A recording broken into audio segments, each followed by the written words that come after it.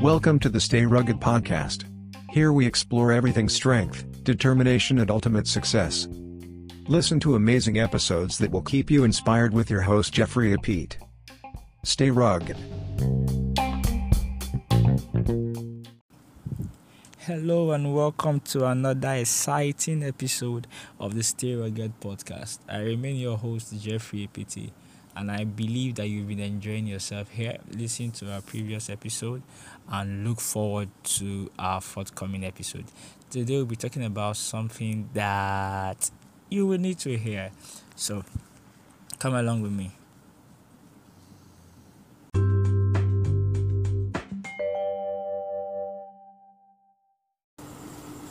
So there's this story I heard or read some time ago.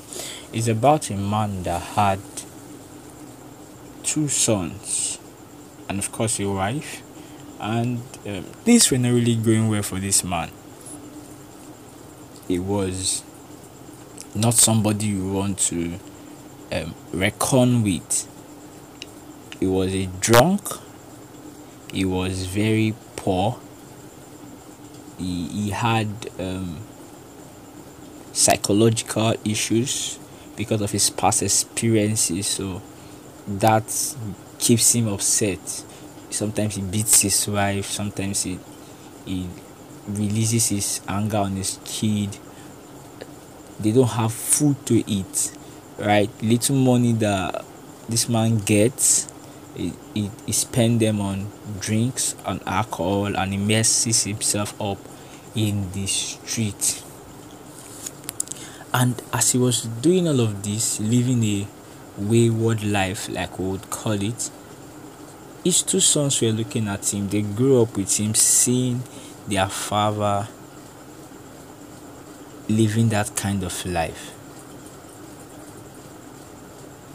So after a while, when they've grown up, they went their separate ways, right? And years down the line, some person saw one of the sons, and they asked him, how you doing? Because they saw that he was living his life patterned just like his father.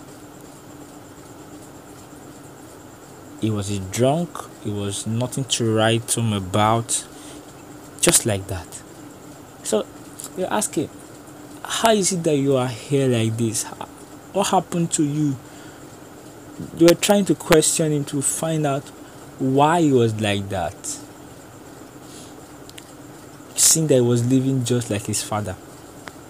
Do you know what this young man said to them in response? He said, what choice do I have? That was the question he asked them. What choice do I have? I saw my father living this kind of life. I saw him messing himself up. This was the kind of life I saw growing up. I didn't see any better life. So what choice do I have? That was the question he asked the people that questioned him. And they left him. Of a truth, that was what he saw. He saw his father like that. Then again, these people saw the second son, the second boy of this man, and amazingly, he was living exactly. The first one was living exactly like his father. This other one was also living exactly, but not as his father. Right? So he was living exactly opposite of his father. He had a good home, was living very responsibly. All of those things that you will see and admire and say, oh, this person is doing well. So the people saw him and they were surprised. And they asked him, how is it that you are like this? The same question they asked that boy. We know your father. We knew your father very well. We saw the kind of life that he lived. We saw you growing up with this man. So how is it that you are like this, living a life that is opposite of him? Do you know what he said to them? He asked them a simple question. And the question was, what choice do I have? Exactly the same question that his other brother asked. What choice do I have? He said, I saw my father living this kind of life. I saw him messing himself up. We experienced his wrath. We experienced his frustration. We saw all of these things. And I did not want this to be my life or the life of my kid. So I had no choice than to be better. So that's the story. What's the moral? Two persons were under the same experience, under the same condition, but they made different choices. The first one, what choice do I have? The other one said, what choice do I have? So the question is, what choice are you having? Because they were under the same experience, but they made different choices. They made different decisions from the experience. One made an even worse decision from his experience. One made a better decision from his experience. Many times we say experience is the great teacher or best teacher. How do we say it?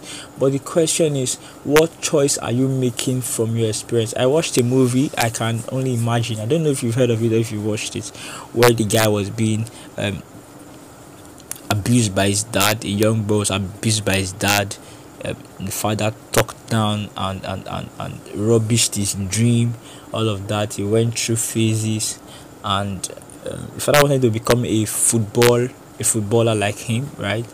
The father could not succeed as a footballer, so he wanted his boy to be a footballer and succeed. And the guy wanted to do music, so it was hell. And the father was divorced with the wife, the mother. So it was just tragic for the boy. But at the very end, the boy became very successful. My point is, they asked him a question. How is it that you were able to transcend from this place that you were to where you are right now? And he said something that has stuck with me.